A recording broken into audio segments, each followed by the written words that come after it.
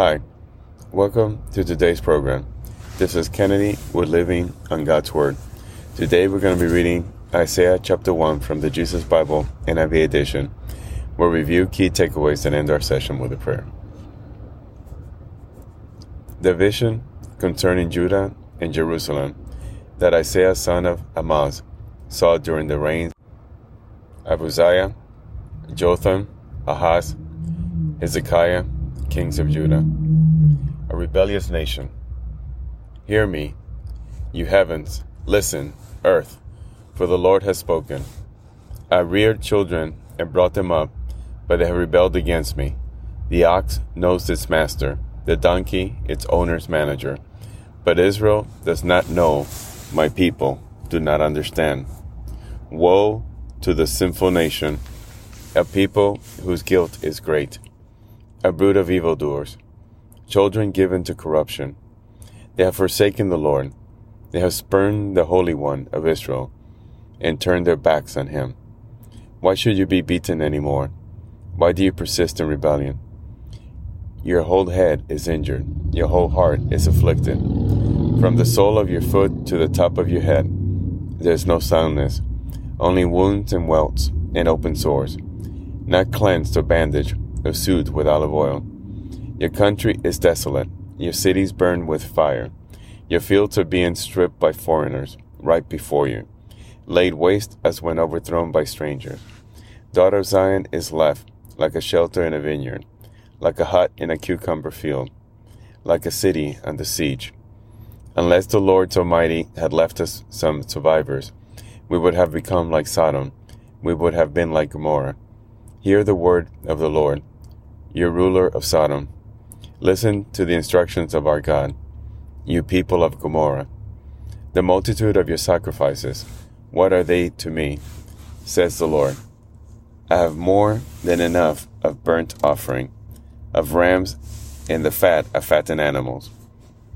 When you come to appear before me, who asked this of you, this trampling of my courts? Stop bringing meaningless offerings. Your incense is detestable to me. New moons, Sabbath, and convocations. I cannot bear your worthless assemblies. Your new moon feast and your appointed festival, I hate with all my being. They have become a burden to me. I am weary of bearing them. When you spread out your hands in prayer, I hide my eyes from you.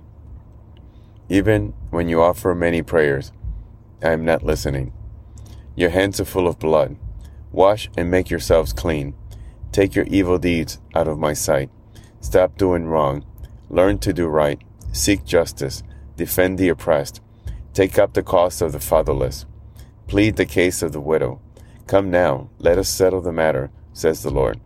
Though your sins are like scarlet, they should be as white as snow.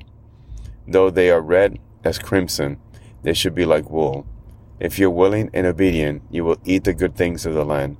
But if you resist and rebel, you will be devoured by the sword. For the mouth of the Lord has spoken. See how the faithful city has become a prostitute. She once was full of justice. Righteousness used to dwell in her. But now, murderers, your silver has become dross. Your choice wine is diluted with water. Your rulers are rebels, partners with thieves. They all love bribes and chase after gifts. They do not defend the cause of the fatherless. The widow's case does not come before them. Therefore, the Lord Almighty, the mighty one of Israel, declares, I will vent my wrath on my foes and avenge myself on my enemies. I will turn my hand against you. I will thoroughly purge away your dross and remove all your impurities. I will restore your leaders as in days of old, your rulers as the beginning. Afterward you will be called the city of righteousness, the faithful city. Zion will be delivered with justice, her penitent ones with righteousness. But rebels with sinners will both be broken, and those who forsake the Lord will perish. You will be ashamed because of the sacred oaks in which you have delighted. You will be disgraced because of the gardens that you have chosen. You will be like an oak with fading leaves, like a garden without water. The mighty man will become tinder and his work a spark. Both will burn together, with no one to quench the fire. This is the end of Isaiah chapter 1. So here we see Isaiah telling the people, stop worshiping God in the middle of all your corruption. These mean nothing to him. These feasts, these celebrations, these worships are useless, are worthless.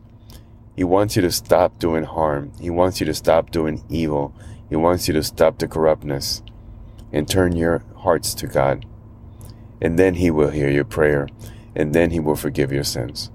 So let us pray. Father, thank you so much for this word of advice, this word of caution, for letting us know that it's not our good actions that matter if they're surrounded by evil intentions. It is our heart that has to be pure. And then the good deeds will be taken in and accepted by you. But if our heart is not pure, if we're still doing evil, then nothing else we do matters. Lord, thank you for your word of wisdom. We praise you, we worship you. In Jesus' name, amen. This concludes today's reading and interpretation of Isaiah chapter 1. We hope that you will join us again tomorrow. God bless you. This is Kennedy, your brother in Christ always. If you feel so inclined, please review and rate this podcast by scrolling all the way down. Thank you.